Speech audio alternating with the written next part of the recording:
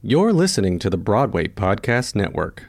Mom deserves the best, and there's no better place to shop for Mother's Day than Whole Foods Market. They're your destination for unbeatable savings, from premium gifts to show-stopping flowers and irresistible desserts. Start by saving 33% with Prime on all body care and candles. Then get a 15-stem bunch of tulips for just $9.99 each with Prime. Round out Mom's menu with festive rosé, irresistible berry chantilly cake, and more special treats. Come celebrate Mother's Day at Whole Foods Market. What does motion sound like? With Kizikans free shoes, it sounds a little something like this.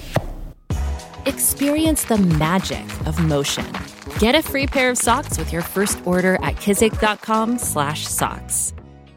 Hey everyone, and welcome back to episode 34 of Take A Bow Podcast, or welcome to Take A Bow Podcast. I'm Eli Tokash. And I'm Sydney Lucas. And today we have a little bit of a different guest. We talk about the realm of TikTok, as well as Broadway, and the rehearsal process and tech processes of making a new show, and lots more with JJ Niemann. Yeah, and if you go check out his TikTok, it's just his name, JJ Niemann, and he is extremely creative and talented, and he finds a way to educate people, but in an entertaining way on TikTok, about the Broadway world and the theater world. And he pretty much fuses Broadway and TikTok perfectly, and he's so funny, and this was such a blast. Yeah, so without further ado, JJ Niemann, curtain up.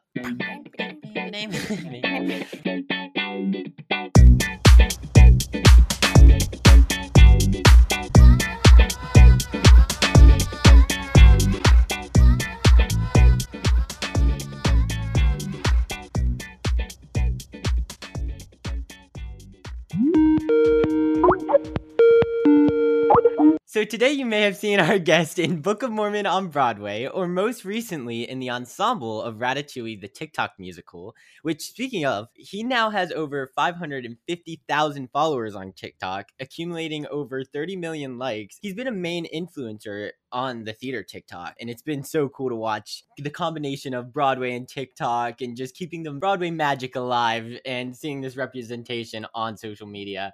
And clearly people are loving it. So welcome to the Take A Bow Podcast, JJ Niemann. Hi, thank you for having me.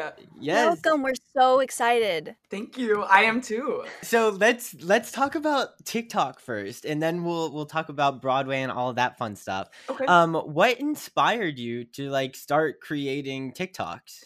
Well, I used to have a YouTube channel when I was younger. When I was 12, 13, 14, and I was homeschooled for a few of those years. And so I was doing shows all the time and also just delving into the internet world, I guess. And I definitely, I stopped doing it for a few reasons because of cyberbullying. The internet can be kind of brutal when you're a kid, and I just couldn't handle it. But also I, was going to college and everything for theater and was really busy. And I was like, I don't know, this might be kind of cringy if I keep doing this, which it wouldn't have been. I should have just kept doing it, but whatever. But yeah, so I stopped for a while. But when I came home during the pandemic, which I'm home here in North Carolina with my family, and I was cleaning out, I reorganized and redecorated everything. And I was cleaning out my closet and found all these wigs and stuff that my sisters had gotten me when I was younger for my videos. And I had just started using TikTok, watching videos, because I at first thought it was just dancing teens. And I was like, maybe I'm a little too old for this. I don't know if this is my thing. But then, like you said, I discovered this whole theater community on there. And I was like, you know what? I should just start making things for fun. Didn't take it very seriously at first. I started in beginning of April of 2019. And then it kind of just slowly built from there, and then really took off when I started making my Broadway actor mic on off videos. And so, yeah, I feel that I found kind of a niche with a lot of theater kids, because Broadway feels so elite and this grandiose thing to some people, but it's no, we're all goofballs. We're all theater kids. It's our job. Yes, it's a job, but we have a lot of fun and are very silly. And so I think pulling back the curtain and letting people kind of see that has been really interesting for a lot of people, and funny for them too. You know what?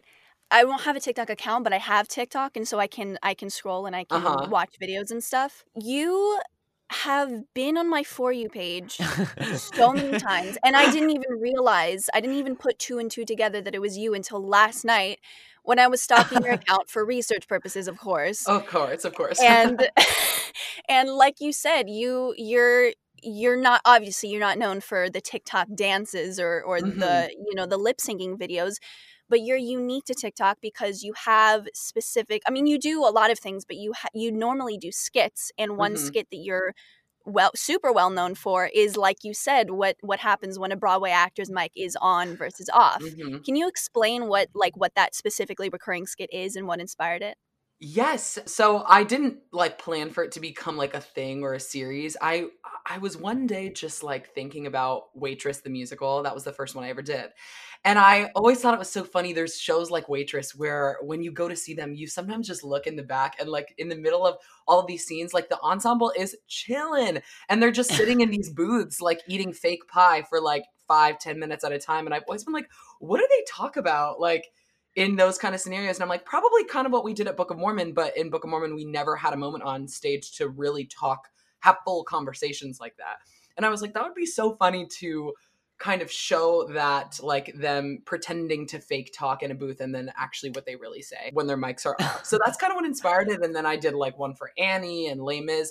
And then it really blew up when I started doing them with quick changes and like creating. I can't believe I'm literally in my childhood bedroom, like in my closet, like quick changing wigs, having a fake dresser with me. But I think people don't realize that a lot of times when you're doing quick changes, how fast they are. You're singing during it, and like people don't understand the mic on off thing. Like I still get so many comments of people like, how do you know when it's off? It's like, like, because you do it Yeah. every day. Yeah. But it's been so interesting to see that kind of take off and like also get shared around a lot on Instagram and things like that. So that's been cool. Did you have a role in Book of Mormon where you had to go off stage and do a quick change while still singing? Yeah, well, I was a swing, so I had to do all of it.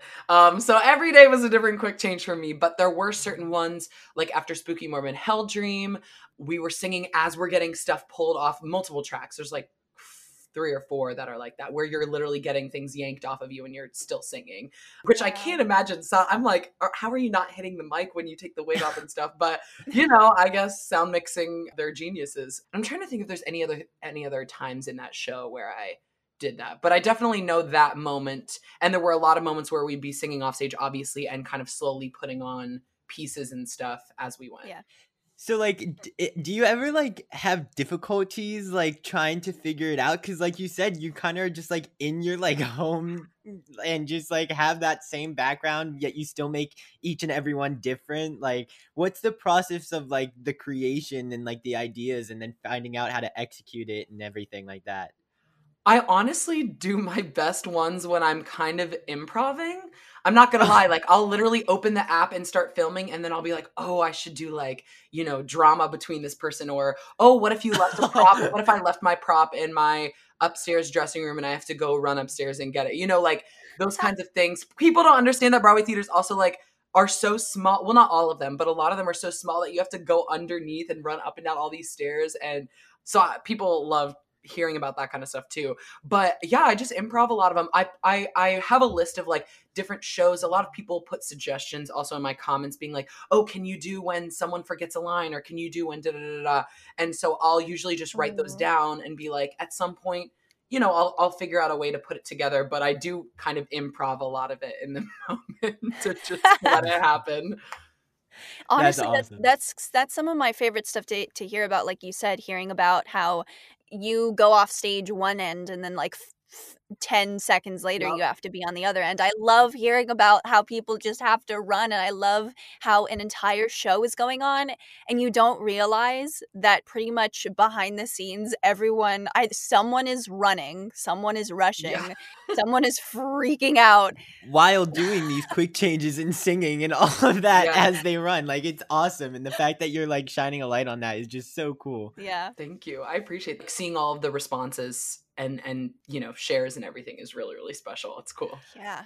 Also, you're like 30 million Denny's likes. waitress and waiter. Like, those videos are awesome. I love those too because it's so like theater kid, you know, like it's Yeah. awesome. Well, and I think what TikTok has shown me, and even if people did one show at their school or did community theater once or children's theater once, like we all have such shared experiences that are universal to theater everywhere.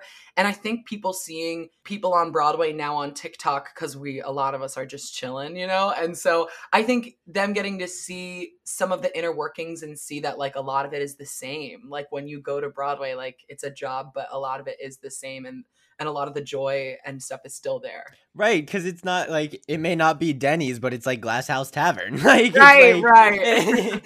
like so like there it definitely like I don't know, like just the environment and like the I guess routine kind of like carries on to Mhm. Broadway.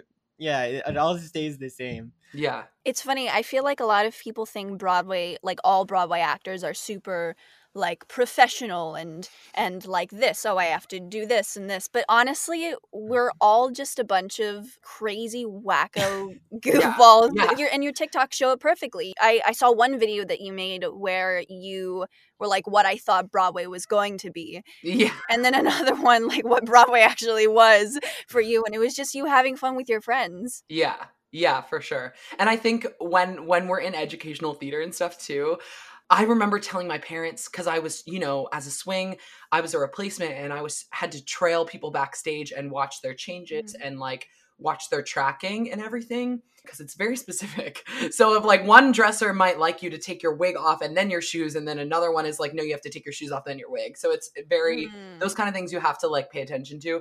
But I remember telling my parents, I was like, I have been living my whole life in educational theater and stuff with people being like, don't talk in the wings, like don't talk backstage, like da-da-da. And then on Broadway, like people literally are like singing off stage and they're like, I believe, and then okay, so you want to go get Chipotle and da-da-da-da. Like I thought that was crazy. I was like, so I get why people are so confused on TikTok. They're like, is this really what it's like? Because I was shocked when I got there. I was like, is this? Like, people are just talking in full voice backstage because the sound mixing and everything, like, they know when they can that it's not going to be heard and not distracting. So, yeah. It's a lot of trust in everyone, Uh-huh. honestly, especially the sound engineers. Yup.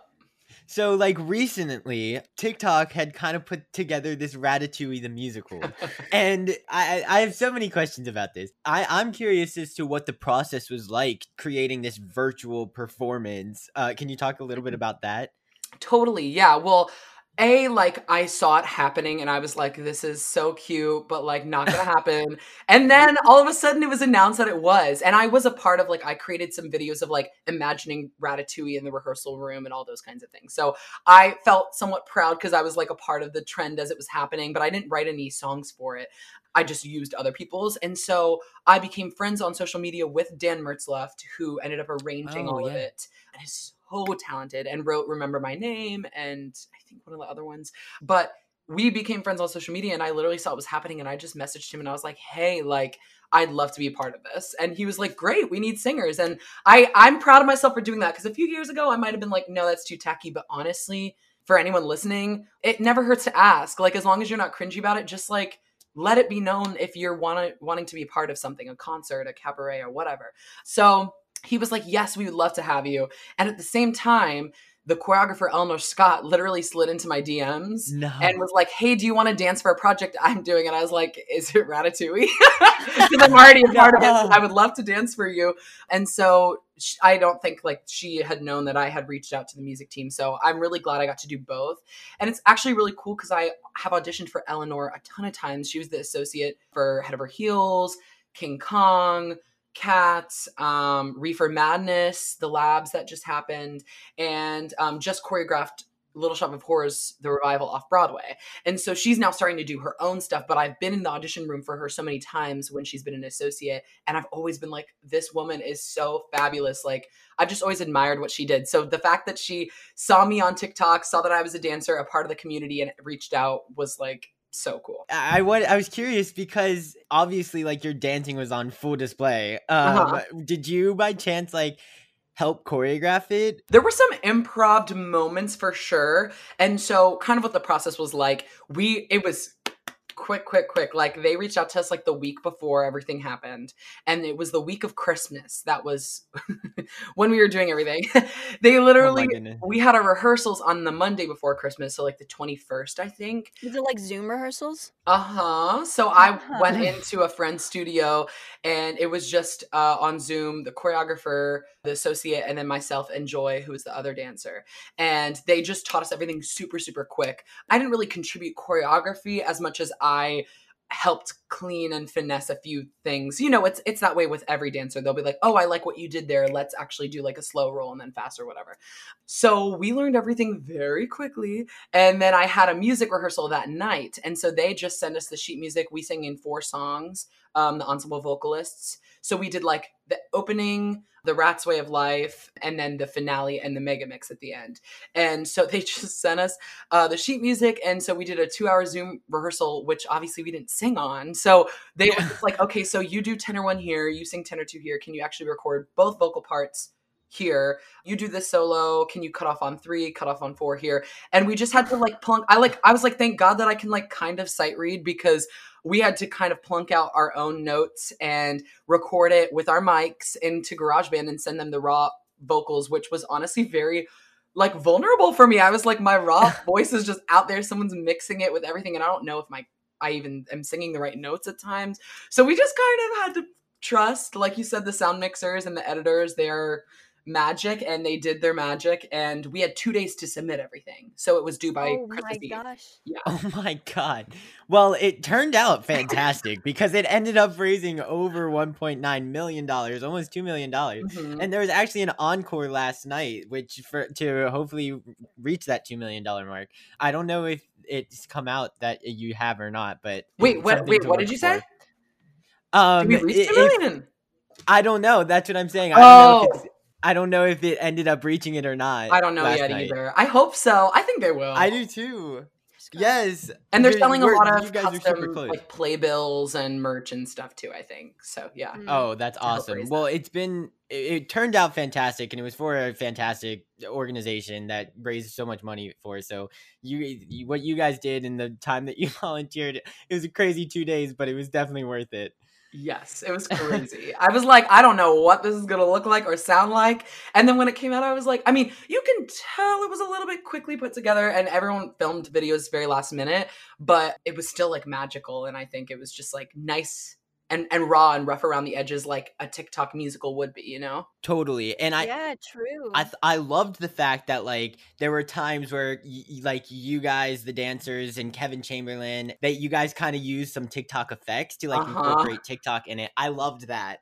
I was like, filters. That's genius. Yes. Yeah. I loved it. And just like the way like there's not a lot of virtual like actual shows going on. There's like cabarets and stuff like that. So just to have something like this like during these times it was just awesome to see. I agree. So, it like, was really bravo special to you guys. to get to be a part of something again. Like something bigger than my own videos. Like I got to be a part of a project, even though we were all separate from each other. So it was really special. Yeah. Totally. So let's rewind a bit Mm-hmm. and let's go to the beginning. When did you first want to be a performer? What first inspired you to be a performer? And how old were you? Yeah, I think I wanted to be a performer much longer than I knew. Like I didn't intend to go into it like a career, because you both were child actors, right? Mhm. Yeah. Like you're like professional. Like y'all have Art Bucker Tinas. Like y'all are booked. So yeah, I literally just grew up doing theater because I loved the community and like social aspect of it. I grew up surrounded by music and dance, and my older sisters were doing shows, and I had to be 8 years old. That was how old you had to be to do your first show at the Children's Theater. Oh yeah. In Annapolis, that is the most arbitrary rule. Right. I don't really. It's like for 5-year-olds, for 7-year-olds, like they know if they want to do it, if they love to do it. Right.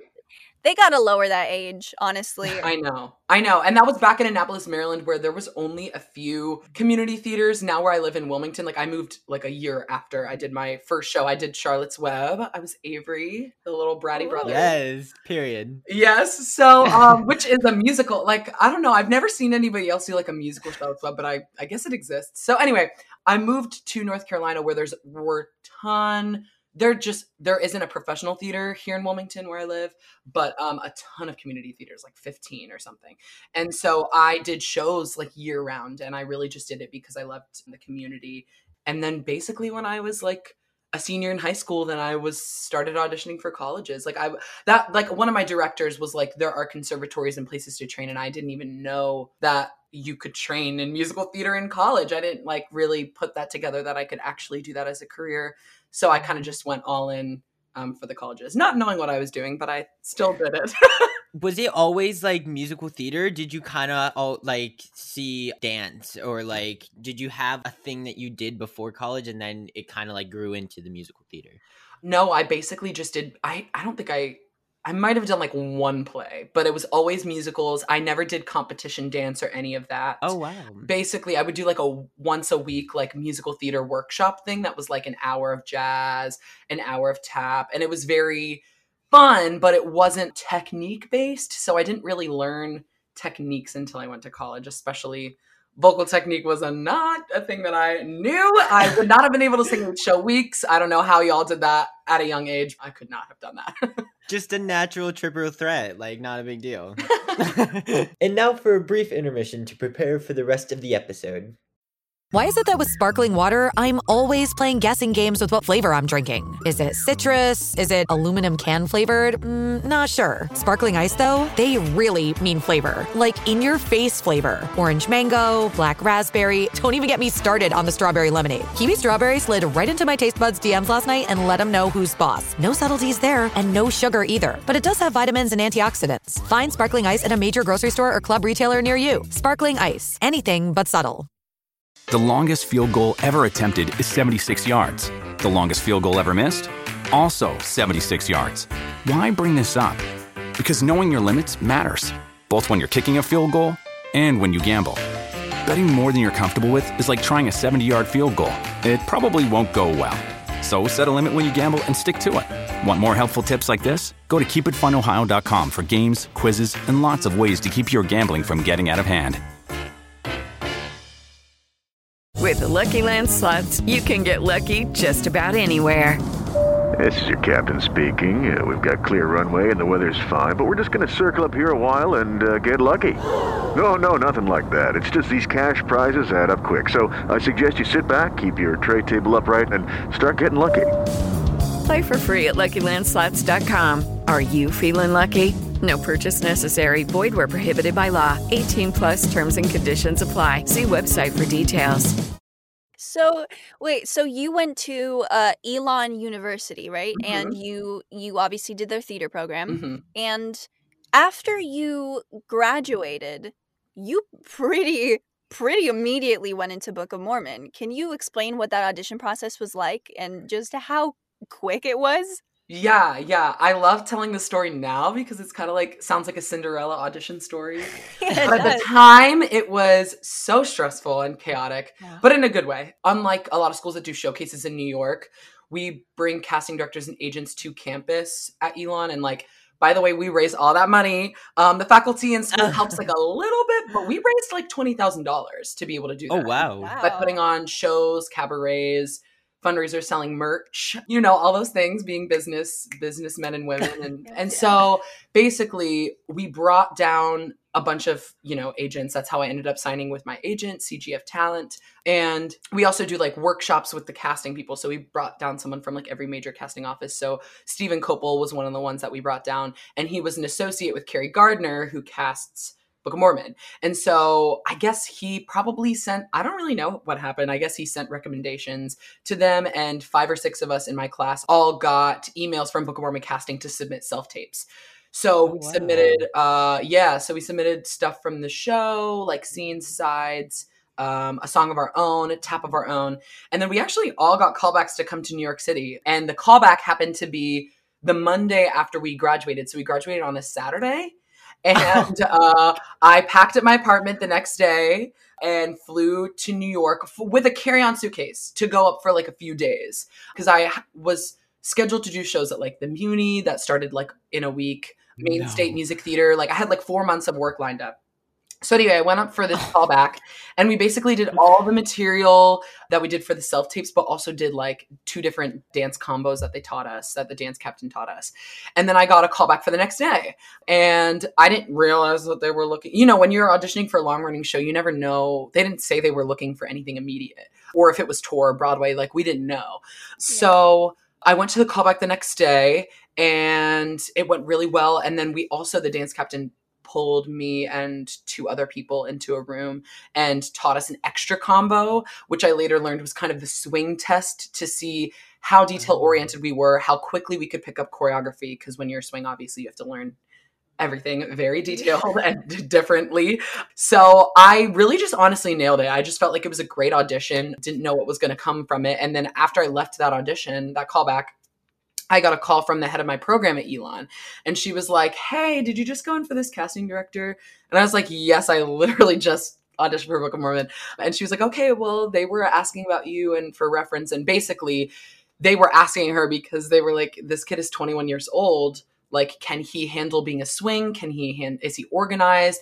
And I was actually the head of my program's assistant at Elon. So I was the one responding to her emails, running audition days for her and all those things. So she was like, "Yes, he is one of the most organized people I know. He'll be there with color-coded notes." So I was like, okay, well, now I have to live up to that. But anyway, so I knew that you were like really interested. And my agents called me that night and said, basically, you got it, but they are waiting for some people to sign off that they like videoed it, and they wanted like Casey Nicola and other people to sign off. So I still went to another audition the next day because I didn't know if I had gotten it or not. And I had an immediate replacement appointment for Charlie and the Chocolate Factory at the time. Oh yeah. And I didn't blow it, but I just did not do well. I got cut immediately. I wasn't what they were looking for, you know? And I was like, okay, this is a little bit more what I've heard is New York, and like the kind of, you go to an audition, you get cut, like the normal. I was like, okay, cool. This is more normal. And I left after getting cut, and I had a voicemail from my agents that I had booked Book of Mormon, and they were like, "You'll start today at 3 p.m. So go to the theater, sign your contracts, and you'll start music rehearsals." What? Yes. I was like, wait, what? Why is it this last minute? I also didn't live there. I didn't have a place to live. I didn't have anything with me. No, you just had a carry-on. Yeah. So it was crazy. And I jumped right in, and I literally found a sublet, and I started immediately, and it was really crazy. And I had to ship my key to my parents so that they could drive 2 hours to pick up my car that was at the airport in Durham, Raleigh, and get my like car that had my entire apartment in it. And then at one point on a day off, I had like a Monday off, and I flew down and like got the rest of my stuff. Like, yeah, it was crazy. Oh my gosh, that's just one after the other. Yeah, it was wild. It was wild. How quickly after rehearsals and everything did you make your Broadway debut? I had because I was a swing, you have a little extra time to learn stuff versus when they're putting in someone who's just doing one role, they normally have like 2 weeks. So I had 4 weeks, which was really nice. And yeah, it was crazy because whenever, for anyone who's done a replacement job, like I was in the music room learning all of my harmonies, just basically sight reading. And he was like, okay, today we're going to do this track that sings the bottom line here, you sing the middle line here, and then the second from the top in 4 parts. Or like, it was very much like wild to learn. So I would just record everything and then go home and drill it all. And then with, when I was learning all the choreography and the staging, it was just me in a dance studio with a number line and the dance captain and him saying, okay, you do this move at 12, cross to center, partner with this person, and then cross behind this person, but in front of this person as you go to 8. And like, I had to learn all that without anyone there with me. So it was like really wild. Like making my debut was like a fever dream. It was like when I actually had to do it in front of an audience with all the elements and the whole cast on stage, I was like, let's just freaking wing it, shove with love. We're going to make it there. And, you learn to take yourself a little less seriously too, because you're like, I cannot be perfect at this because I haven't gotten a test run. Like we're just doing it. Right. So was it scheduled, or did you find out last minute, or did you know that it was good? You were making that Broadway debut on that day? Kind of half and half. I ended up making my debut a week earlier than I was supposed to. So all of my friends and family booked flights and stuff and got tickets, I had like 10, 15 people coming to my debut, and then I ended up debuting a week earlier. Oh my God. But you know what? I'm so glad because I wouldn't have wanted everyone to see like my first ever, but I did have 5 or 6 friends that all came and basically did standing room because I found out like the day before, I think, that I was going to be on. Wow. So ended up doing a completely different role too, debut. So Oh my God. yeah. Wait, Yeah. wait. So just in case there's somebody out there who's listening to this who doesn't know what a swing is and Mhm. all that is required of a swing, which is so much, can you explain to them what a swing is and basically what the responsibilities of a swing are? Of course. Yeah. It kind of varies show to show. I had to cover 7 roles in Book of Mormon. So basically all of the Mormon ensemble. And so what you do is, as a swing, you're kind of like an understudy for the ensemble. So we're there at work every day, but it was a really fierce job. I mean, I was there for 2.5 years. So I some days would come in and 15 minutes before the top of the show, someone is stuck on a train underground and they're like, boom, you got to go on. And, some days I hadn't shaved that day and I was like, okay, gotta yeah, the Mormon look is very particular. So I would have to do my hair and all that stuff. But yeah, so you're there all the time in case somebody gets sick. Yeah, and then we have a lot of planned days that are vacation days, personal days, paid leave days, anything like that. A lot of dates are planned in advance, but a lot of times you're just like thrown on and you have to just be ready for it. Sometimes people go on mid-show, or sometimes a lead gets sick and then an ensemble member has to go on for the lead. So then the swing goes on for the ensemble member. So it's a domino effect as well. So yeah, it's crazy, but having to know all of the choreo, staging, like props, set changes, quick changes, vocal lines, solos, all of that for each person. It's kind of like almost like a math equation, but it also is hard when like you might do a matinee singing tenor 1 and then have to like recalibrate your brain to sing baritone for the next show. Oh my God. And you're standing next to the person that you were that afternoon. So you're like, I'm not that person. I need to like get to this point, It's crazy. Did you do anything to stay organized and to make sure that you I guess remembered each individual part? Well, like the head of my program said, I would be there with color-coded notes. So I from the get-go was like, I want to call this like the blue track. This is the orange track. This is the yellow track. And I wrote it all into, notebooks, and in my sheet music, I would highlight and I would like break down all of the roles. And funny thing is that 3 months into it, they did this switcheroo where like one person was in an ensemble track and got moved to another, and they brought someone else in for theirs. I guess like maybe they thought it was like an upgrade of an ensemble track. It wasn't really. It was a little bit easier, so I guess that's the upgrade. But they had to change the vocal part, so I had learned that like the yellow track was, baritone, and the purple track was baritone or whatever. And then I had to switch it and be like, oh, now the yellow track is a tenor 1 track. And like that was hard because I had just started like 2 months before. Yeah, I did color coded, and I basically, once I learned everything, I put it onto cheat sheet note cards, and I also drew out the formations. And so I could literally flip through, and I did this all the time because I didn't trust my brain enough to just go out there, because you don't want to be thinking in the moment, like second guessing yourself. So it helps to just visually see it. And so I would flip through before the show, like each dance number, and just flip through and follow. Okay, right. They go do, do, do, do, do, do, do, do, do. And like, so that I knew all of the numbers. And so I would, that helped to have those little cheat sheet note cards, and I could even bring them with me around backstage if I got swung on at the last minute and needed to like have a refresher before I went on stage. How many tracks did you cover?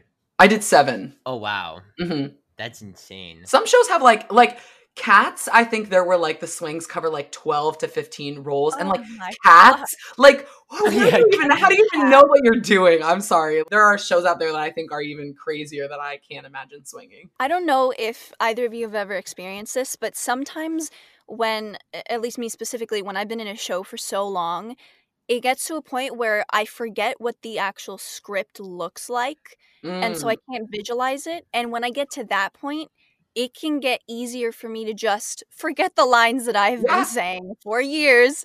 Yes.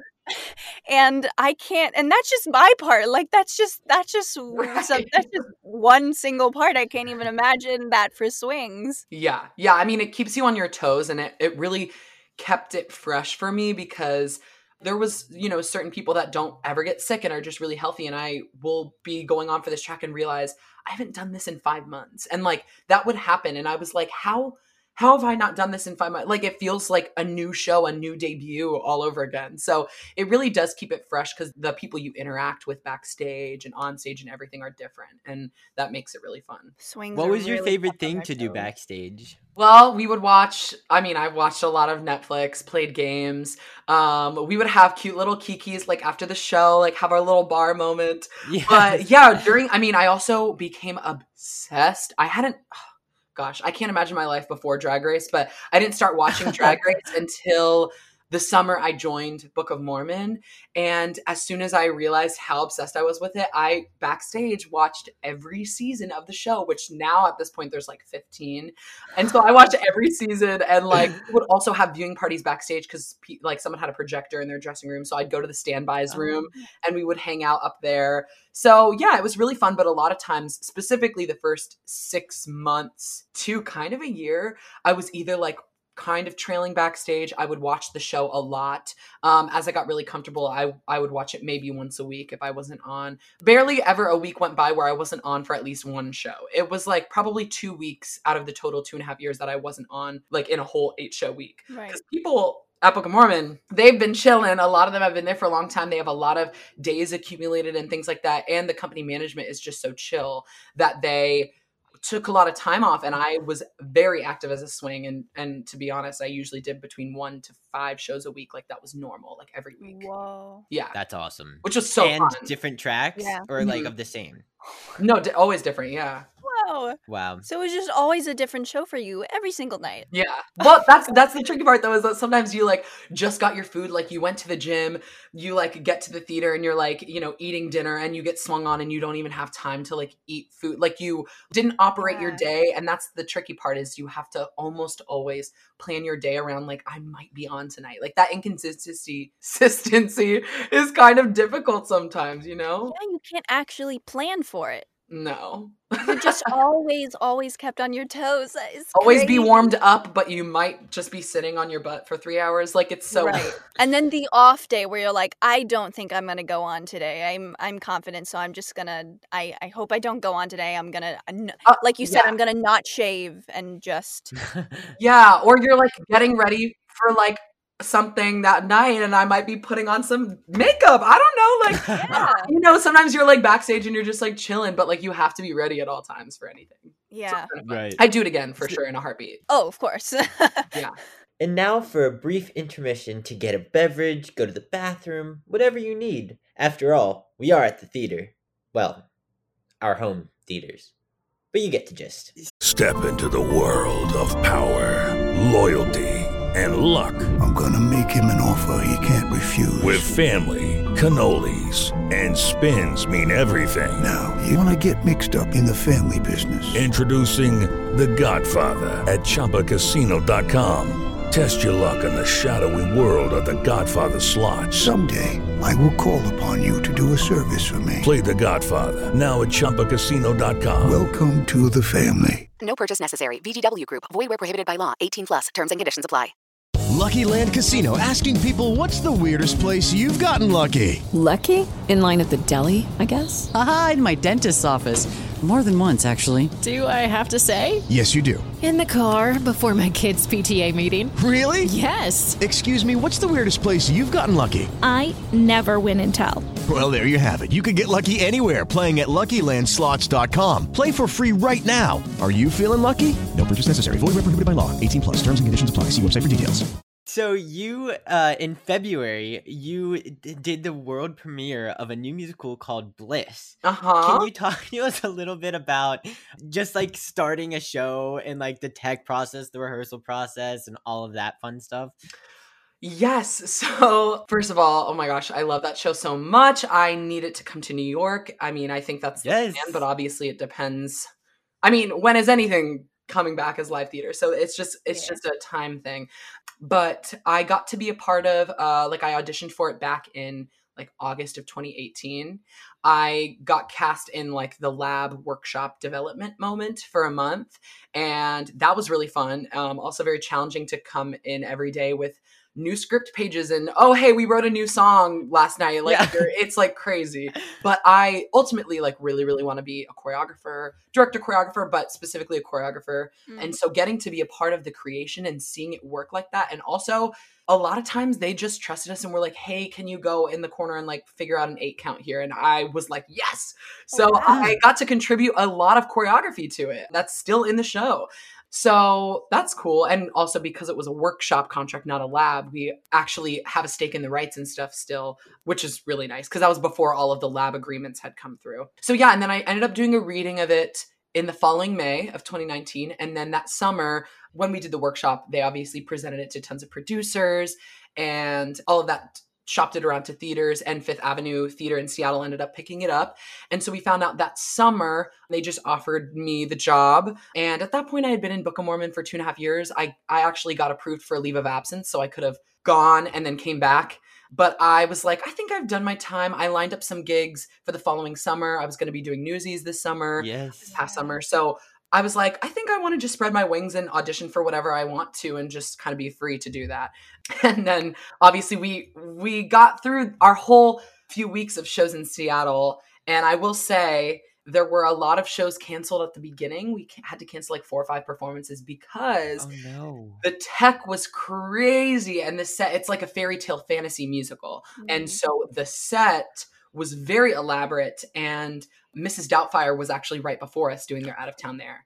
And they extended their run a week, which meant they were a week later in building our set and putting it together. And so it just wasn't ready. And it would have been too dangerous to do with automation pieces, not working properly. At the time, we thought it was like the worst thing in the world having shows canceled. And then lo and behold, every show got canceled after that. But we at least got through a whole run. They even added on some performances. But yeah, the tech process of that was grueling. Getting to see a show from like a studio version of it to its full fantasy spectacle. I got to play a freaking unicorn.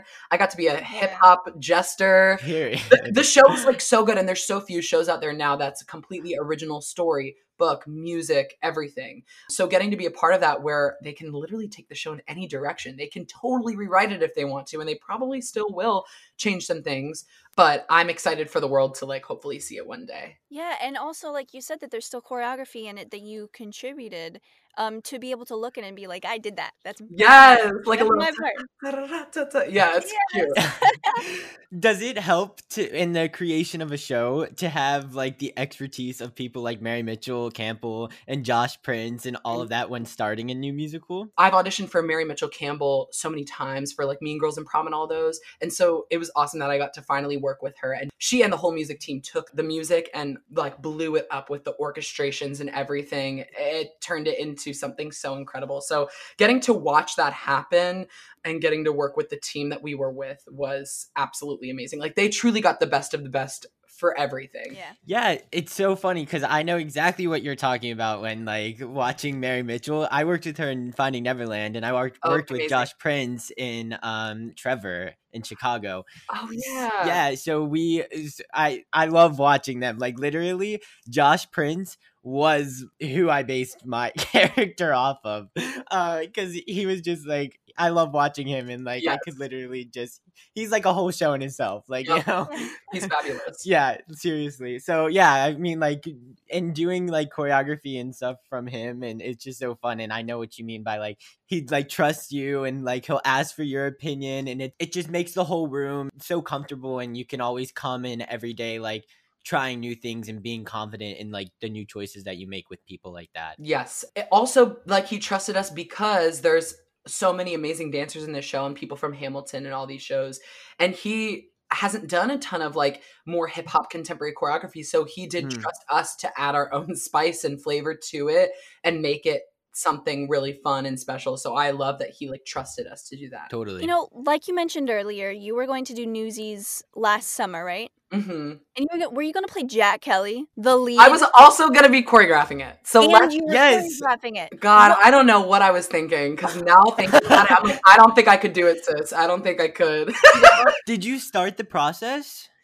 We cast the show. I also like I came for callbacks here, and it's like my hometown theater, so it was kind of like my return moment and, equity contract, all that. They did all the guest artist stuff. And I also went to colleges like Elon, like my alma mater, and cast a bunch of students from there as dancers. And so they were bringing in like a ton of people, which is a big deal here. And so it was going to be really, really cool. And and then it shut down. But we had cast everything already. Is it still going to be happening or no? I mean, they still have the rights, and I'm free and available. So like if things, theater restrictions, if they find ways to safely do it, we also have a big touring house here now too. So they could do like a distanced audience, because no tours are coming through right now. So if they're able to do a distanced audience and the stage is really big, like I think they could come up with something really cool. So that would be fun. And now giving it more thought, would you still do Jack Kelly and be the choreographer? I think I would have to pick one or the other, just because the thought of running rehearsals and yelling and all that, and then like Jack Kelly and yelling, he like yells the whole show. So I want to do both. I think also if I have a lot of time to prepare, I'm just going to come in day one off book and have every choreo thing planned as much as I can, and then pass it on to an associate or an assistant and say, you run these rehearsals because I can't. I think that would be what would happen. I wanted to know, what was something you wish you knew before you came to New York and pretty much threw yourself headfirst into the nonstop, work of a theater actor? Oh, that's a great question. I think in terms of Broadway, I think you need to remember that it's a job and it's a workplace. I came in very bright-eyed and eager. You all might have felt the same way as like kids, working with professionals. I don't know, maybe like, I don't know, but I was very wide-eyed, eager, just like, hey, like, what are we doing? Like, I was going into a workplace of a long-running show that had been running for over 6 years. And so everyone was like, calm down, little boy, like, take a seat, like, and so it was a little hard at times, but I also had to learn some lessons. I had to also learn that, like, you have to operate your life around what you do that night. That might be someone's first time ever seeing a Broadway show. That might be someone's last time ever seeing a Broadway show. And so you have to recognize that, like, even though you do it every day, like, you deserve, people paid a lot of money and you deserve to give people your best. And so don't be too ambitious with the social hours, because I tried doing that and it didn't work out, because sometimes I was like, I can't do that. So anyway, I learned that lesson very quickly on what I could and could not do and how to take care of myself better, prepare every day for what I had to do on stage. And that's just a sacrifice that you make. But the beauty of being employed, like, you are employed, so be happy about it and like do the work. Something I wish I learned a little bit earlier, and I don't think this is something that you can just like kind of have to work on it over time, I guess. But I spent so much of my life, trying to replicate what other people did and like their careers and sing like them and look like them and that I kind of wasn't allowing myself to be my true authentic self. And I also spent so much time caring about what other people think. I think that's the hugest thing that I've learned from like putting myself out there on this huge platform in social media, is that like, no matter what you do, someone somewhere is going to have something negative or positive to say about it. Even if you live in the middle of nowhere with no Wi-Fi and cell service and like are hiding away, like someone is still going to say something. So you can't let someone else's opinions of you and perceptions of you force what you do, basically, and letting their perception of you direct your path, because it's just not healthy, and you have to be who you are. And I think like that's a cliche statement, but like once you really understand it, I've been doing a lot of therapy this year and working on myself, and I'm like discovering all this amazing stuff, and I'm like, why have I shut myself off from so much for so long? Yeah. Oh, such good advice. Yeah, seriously. Okay, last question. When Broadway opens back up, if you had the choice of like any musical to start back in on, what would it be and why? That's a good question. I mean, honestly, I want to be in an original Broadway cast. That is obviously a dream. Everybody has that dream until they fulfill it, because it is just really cool. And like, I got a little taste of that with Ratatouille, and I was like, I get to be like a part of something like from its inception. And Bliss too. I would really love it to be Bliss going to Broadway. Before Mean Girls closed, I probably would have said Mean Girls, because that show is so fun and I love the choreography and love dancing in it, but it's not there. So out of the ones that are there on Broadway right now, probably Hamilton. Like, I watched the choreo and I just I've never seen movement in a show that I have been so obsessed with. Like when I'm watching it on Disney Plus and like when I saw the tour, I'm not watching the leads. I'm watching the dancers. They are storytelling. And it's so like smooth and precise, and I'm obsessed. So I just want to be able to dance that show one day. I don't care what I play in it, just throw me in there. Every single move they have has a deeper meaning to it. It's Yep. Oh my kind of gosh. crazy. And even like I've watched it so many times, even still I'm still noticing Yup. things about it though. Like, oh my gosh, did you see what that dancer just did with that like bullet thing? That's so cool. Yeah, it's crazy. Oh, it's so cool. Well, JJ, I could literally talk to you all day. Thank you so much for doing this. We had a blast. Do you guys have anything that you want to add before we go? Well, you can find me on social medias, you know, I'll Yes. probably link everything. But honestly, if people have questions, I've been trying to make myself as accessible as possible for any theater kids or people out there that are just like curious about learning about certain things. So I'm doing lots of coachings online, and my DMs are always open. So if anybody has any questions, please feel free to reach out. What are your ats so people listening to this can go to your TikTok or Instagram? Yeah, it's just my name at JJNIEMANN. That's the same on TikTok and Instagram. And then I'm available to book on Broadway Plus, Artists and Beyond, Broadway World Stage Door. Yeah, all the good things. Everything. Everything. And it is true. His DMs are open because I just shot him a DM and that's how he's on today. So yeah. Exactly. Yeah, he's definitely thank you so much. Like, this is awesome. Thank and you. go check him out on all his social media platforms. Yes. Thank you so much for having me. Take a bow, JJ Neiman. That was a blast. He was so incredibly nice, and he was just so lovely to talk to, and he gave great insight as far as all things TikTok, even being a swing, which was something that we really haven't focused on this podcast. We may have like talked about it briefly. So it was cool to hear his perspective of being a swing and kind of get the day-to-day aspect of the life of a swing and just the rehearsal process and everything like that. It was just a blast. So we can't thank you enough, JJ, for coming on. Yeah. Everyone, please, if you have a TikTok, go check out his TikTok. Or if you don't have a TikTok, get TikTok, then go check out his TikTok. Or Instagram. I'm sure he posts some of his TikToks to his Instagram. He's such a lovely person and so funny, so talented, so creative. And it was so exciting to have him on. And it was so cool that he got to be a part of Ratatouille. And I loved what he said about if you want something, you know, don't be cringy about it, but it's important to reach out, because what's the harm? Like if you want to do something, just ask, just put it out into the universe. And honestly, with the way I can relate it to our podcast is a lot of times we want guests on that we don't think is even possible to get on. We have to remind ourselves it doesn't hurt to ask. And so we reach out and we end up getting incredible guests. I think another thing too, like JJ mentioned that when doing that, there's I guess fear that you kind of second guess yourself as like oh, should I do this in a cringy way? Because he was saying that he would have never reached out to the music director for Ratatouille like a couple years ago, because he was just like, he didn't have, I don't know, like he wasn't comfortable with doing it. And something that this has definitely taught me was just to shoot your shot. And like at the end of the day, like we have to remind ourselves that like these people are people too. Like just because they've been on Broadway, like it's just another job. You have jobs too. When he said that, it kind of just like made me have that aha moment and even like reassure myself, because even I to DM JJ was like, oh my God, should I do this? Like, what? I don't know, like what to do. Like, and like I was like so nervous to do it. And then just like hearing that from him, it kind of like took a weight off my shoulders. So like, don't be hesitant. Don't be shy to reach out. And you may never know, like you can start a great friendship and some cool things may come out of it. Like this, for instance. Yeah.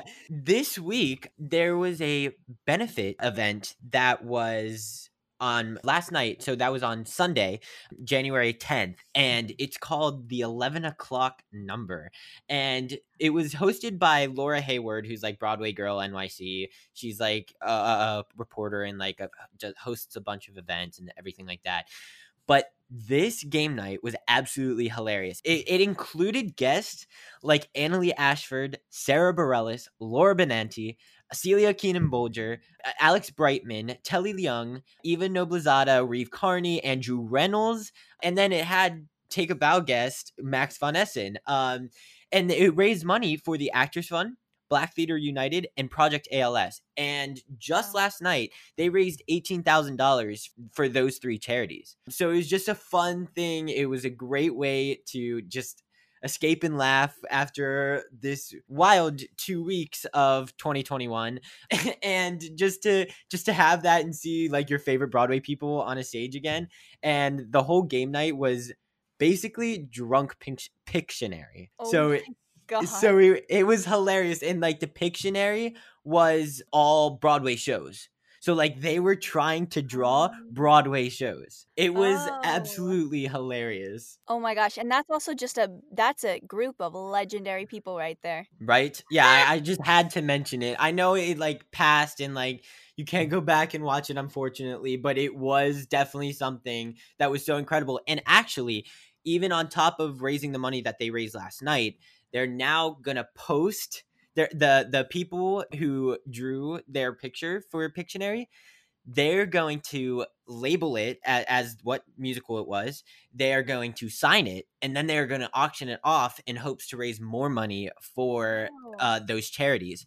So keep an eye on that if you're in love with any of those Broadway people. Kelly O'Hara actually made a guest appearance, but it was like in a video. She wasn't there in the event, but it was cool to see her face again. And Rob McClure. So like all of these people were there, and if you love them, go check out their drawings that they made, and you can get their signature and donate to a few great charities. Yeah. Should we turn it over to the Drama Dictionary? Shout out to Diana, right? For that. Yeah. Yes. Thank you, for Diana. that awesome name. Okay, so yeah, our term of the week is, and it's something we talked about. It's something we talked about on the podcast before, but it's something we talked about in this episode with JJ. It's tech. Oh, I was wondering what that was. He did a drum roll. I thought someone was like banging on your door. No one's coming in, I promise. Tech is the in-between phase of opening a show and the rehearsal process of a show. So when you are starting a show, you don't have a set show already, so you kind of need to figure out all the technical side of things. Because obviously when you start a show, you're just doing rehearsals and you're kind of just focusing on the story that needs perfected, the choreography that needs created, the spacing and the lines and everything like that, and the music, your vocal, like JJ said, the harmonies and all of that. So you're all working on that. And then you add the technical layer. So then you go into a theater, the theater that you're eventually going to open the show in, and you are going to have this long process. And it takes about a week. And you have to basically do everything that you learned in like half the speed, like 1/8 of a speed of what you did, because it's for the lighting designers, it's for the microphone and the sound mixing, and it's for the orchestra, and it's for all of these technical side of things, figuring out how this all works. So we have to slow it down as actors and as the performers so that they can do what they need to do in that time. So a lot of time it's when they go number by number or scene by scene, and you'll be asked to stand in a spot, and you'll hit your spot. As soon as you move, you'll stay in that spot, and they'll yell stop, and then they'll get the light on you so that they know what the lighting cue is, so that the next time you do it and the next time you move, they can just hit a button and it'll be like a effortless transition. So it's a lot of, like I said, little technical things, which is probably why it's called tech. And it's for all of the crew and all of the orchestra and all of them. So it's a really cool and interesting process that takes a bit, and you definitely have to like slow it all down as an actor. And then in previews or like the last day of tech is when you'll like finally have that full speed performance that you normally do with everything, with automation, with sound, with lights, with everything. Yes, perfect. Exactly. Yeah, it's literally just moment by moment, and the amount of times that either it's the director or the stage manager, or I don't even know, says, okay, stop in that position, and you just have to stand there and just stand there for so long. But you get to like kind of socialize with the other people who are a part of it, but you just have to stand there, and then they're like, okay, go, and you're like, yes, and then you take one more step and they're like, stop. And I'm like, you're like, oh my God, this is so long. But it's super important. And obviously we as actors, we have the easy part. We just have to stand there. Like, there are people who are actually doing all this work with our mics and the lighting, and it's so much harder for them, I'm sure. Seriously. But yeah, it's I actually quite like tech rehearsal, honestly. Yeah, it's fun. And another thing too about tech is it's great because, you know, when you are trying to figure out the logistics of the performance, you kind of want to go full out as you're trying to learn it, because you really want to get those muscle memories ingrained in your body, engraved. So when it comes to tech, you know, you've kind of like mastered the performance in the studio, and you want to feel the space and everything like that. But also tech allows you to have that vocal rest. Like, you don't have to go full out every time and get that muscle memory, because that's what you've kind of been working on for the last 3 or 4 weeks. So tech kind of is, like Sydney said, like slow and gradual work, but it also is kind of like a reset for not only your body, but also for your voice, just to prepare you for the rest of the run, because you're going to open in about a week or 2 when you do tech. Yeah. So it's nice. And I'm pretty sure that during tech rehearsals we do have to wear our costumes, because I think they light based on the color of our costume and how it looks against the stage, how it looks against our skin. So I'm pretty sure we can't just be in our normal clothes. I think maybe sometimes we're allowed to be in our normal clothes, but for the most part I'm pretty sure at least Fun Home always You totally do. Yeah. You totally wear your costumes. But you, like you said, like, you can wear your normal clothes if it's just like something minor that, like, oh, maybe they had to pick up and grab and they just wanted to make sure that it's right or something like that. Obviously, you can just stay in your normal clothes. But tech is really just adding every single layer into the show that couldn't have been added because you were in a studio and you were just trying to learn the choreography and everything like that. And I know we talked about put-ins on the show before, and I think that was actually one of our drama dictionary words. Of course, it wasn't called drama dictionary at the time, but tech is very much like a put-in for someone that isn't opening the show, you know, when they're like, because put-ins, you join and so it's like your own, a put-in is kind of like your own tech rehearsal. Yeah. If that helps in making a relation to the two or understanding tech. Thank you for my spiel. I had like 5 minutes on that one, but I hope it helps. So yeah, that's tech. It's just adding the tech. So that about wraps up this week's episode. Again, we cannot thank JJ enough. That was a blast just to hear his perspective on things. And we obviously talked about some new things too, which was super fun. I hope you all enjoyed hearing a new aspect of theater and social media and growing a following and everything like that. So yes, thank you, JJ. And what you said was just so helpful and knowledgeable, and definitely stuff that Sydney and I will take, and hopefully the listeners as well. But also just your joy and your presence was just a blast, and I think that people are going to pick up from that by listening to this episode, and we truly had a blast. So thank you. Oh, for sure. Yeah, so thank you everyone. Thank you for listening, and see you next week. We actually did find out some great news, and unfortunately it came out after we recorded. We are happy to tell you now that it is official that Ratatouille the Musical has raised $2 million for the Actors Fund.